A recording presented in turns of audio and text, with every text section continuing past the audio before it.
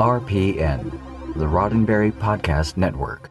Today's daily Star Trek news is supported by listeners like you, patrons through Patreon. Find out more and add your support at patreon.com/daily Star Trek news. This show is also supported by an affiliate program with CBS All Access. Subscribe today at dailystartreknews.com/CBS All Access to get great Star Trek content and support this show all at the same time.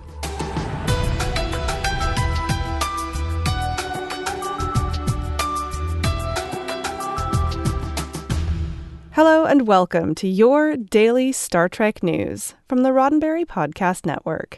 I'm Allison Pitt, and today is Thursday, October 10th, 2019. On today's show, the next Star Trek Short Treks episode is out today.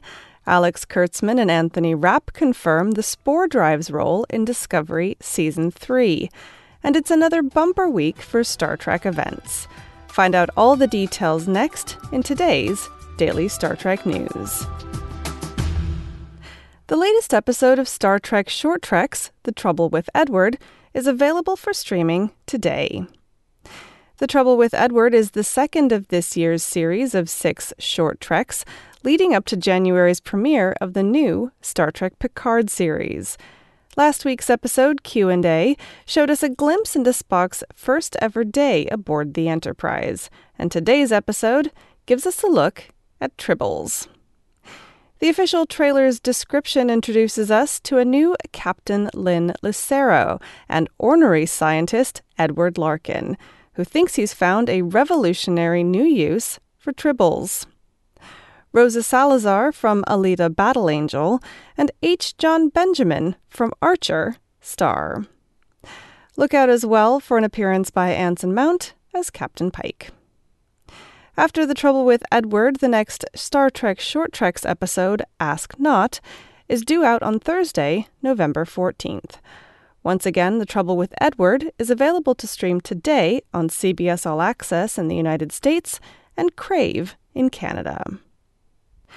One of the lingering questions at the end of Star Trek Discovery Season 2 was how Discovery's Spore Drive would feature in storylines going forward. The Spore Drive, a theoretical means of jumping from one place to another through a subspace mycelial network, featured heavily in Season 1, but less so in Season 2.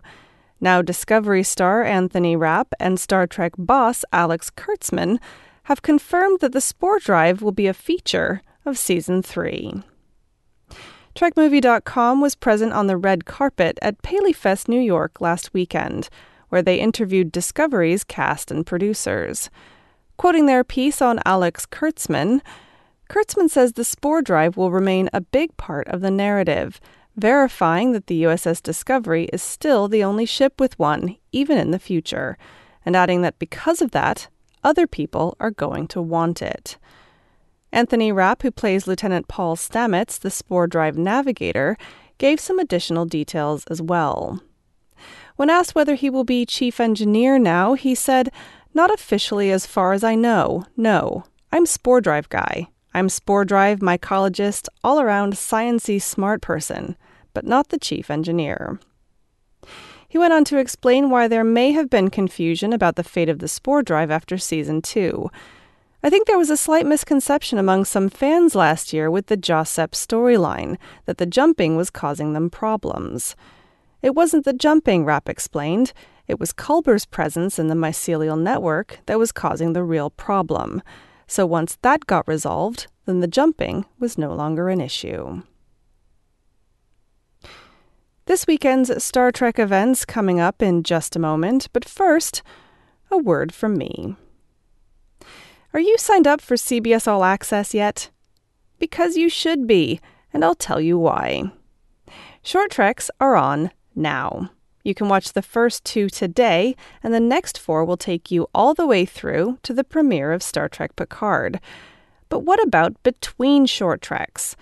Well, assuming that all of the Star Trek TV series aren't enough for you, there's a good chance you'll find something else to love as well. As I've been telling you the last several months, CBS is investing big time in their direct-to-consumer content, and they'll continue to do so even after their upcoming merger with Viacom. That means, in addition to Star Trek, you also get hit shows like Why Women Kill, The Twilight Zone, and NCIS, all on demand. Plus new shows like Bob Hart's Abishola, All Rise, and The Unicorn. And if you're just not sure whether it will be worth it, new subscribers get 1 week's free trial to see what it's all about. So if any of that sounds appealing, then please consider signing up through my website. Head to dailystartreknews.com/CBS All Access. When you sign up that way and keep your subscription going, CBS rewards me with an affiliate incentive. So you're getting great new Star Trek and helping me out at the same time. That's dailystartreknews.com/CBS All Access. And a big thanks to you for supporting this show. If you're in the mood to get together with some fellow Trekkies, then make sure you get out to one of these events over the next week. First up, in the Pacific Northwest, the Lady Washington Tall Ship continues her voyage to ports around the Puget Sound. Today through Monday the 14th, she'll be in Port Orchard. The Lady Washington is the tall ship featured in the opening scenes of Star Trek Generations. Moving down the coast to LA, there are 2 events coming up this weekend. First, LA Comic-Con is on at the Los Angeles Convention Center. Doug Jones, Nichelle Nichols, Tim Russ, and Gary Graham will be there. Then on Sunday, the LA Away team is getting together for Spocktoberfest. For more information, hit up the Star Trek LA Away team group on Facebook. And a big thanks to Yesenia for telling me about that one. Heading to the Midwest now, and in Rosemont, Illinois, Ace Comic-Con Midwest is on Friday, Saturday, and Sunday at the Donald E. Stevens Convention Center. Not a lot of Trek presence this weekend unless you count Daddy Kirk, Chris Hemsworth, which I do. Then in Chicago, next Monday, October 14th, George Takei is joining the Melbourne Symphony Orchestra as they present the Galaxy's Greatest Hits at the Chicago Symphony Orchestra Symphony Center. This one-night-only special event, commemorating the 50th anniversary of the moon landing, will feature your favorite space classics accompanied by video highlights from across the universe on the big screen. Enjoy popular works from 2001: A Space Odyssey, Star Trek, E.T., Star Wars, plus Mars from Holst the Planets, and more. Takei is listed as a special guest. And finally, in Kingsport, Tennessee this weekend, Conapalooza is on at the Meadowview Convention Center. Marina Sirtis will be in attendance. All these events and more are available for you to peruse and share on dailystartreknews.com. If you have a local event you'd like for me to include in next Thursday's show, then please email me at info@dailystartreknews.com or use the hashtag DSTN events on Twitter, and I'll retweet you. Also, if you attend a Star Trek event and you'd like to write a review of your experience, send it in, and I may use it on the show. Well, that's it for today's Daily Star Trek News from the Roddenberry Podcast Network. For more great Star Trek podcasts, be sure to check out podcasts.roddenberry.com. This show is supported by people like you, patrons through Patreon. Find out more and add your support at patreon.com/Daily Star Trek News. This show is also supported by an affiliate program with CBS All Access. Subscribe today at dailystartreknews.com/CBS All Access. If you'd like to get in touch with me, just shoot me an email at info@dailystartreknews.com or find the show on Facebook, Twitter, and Instagram at Daily Trek News.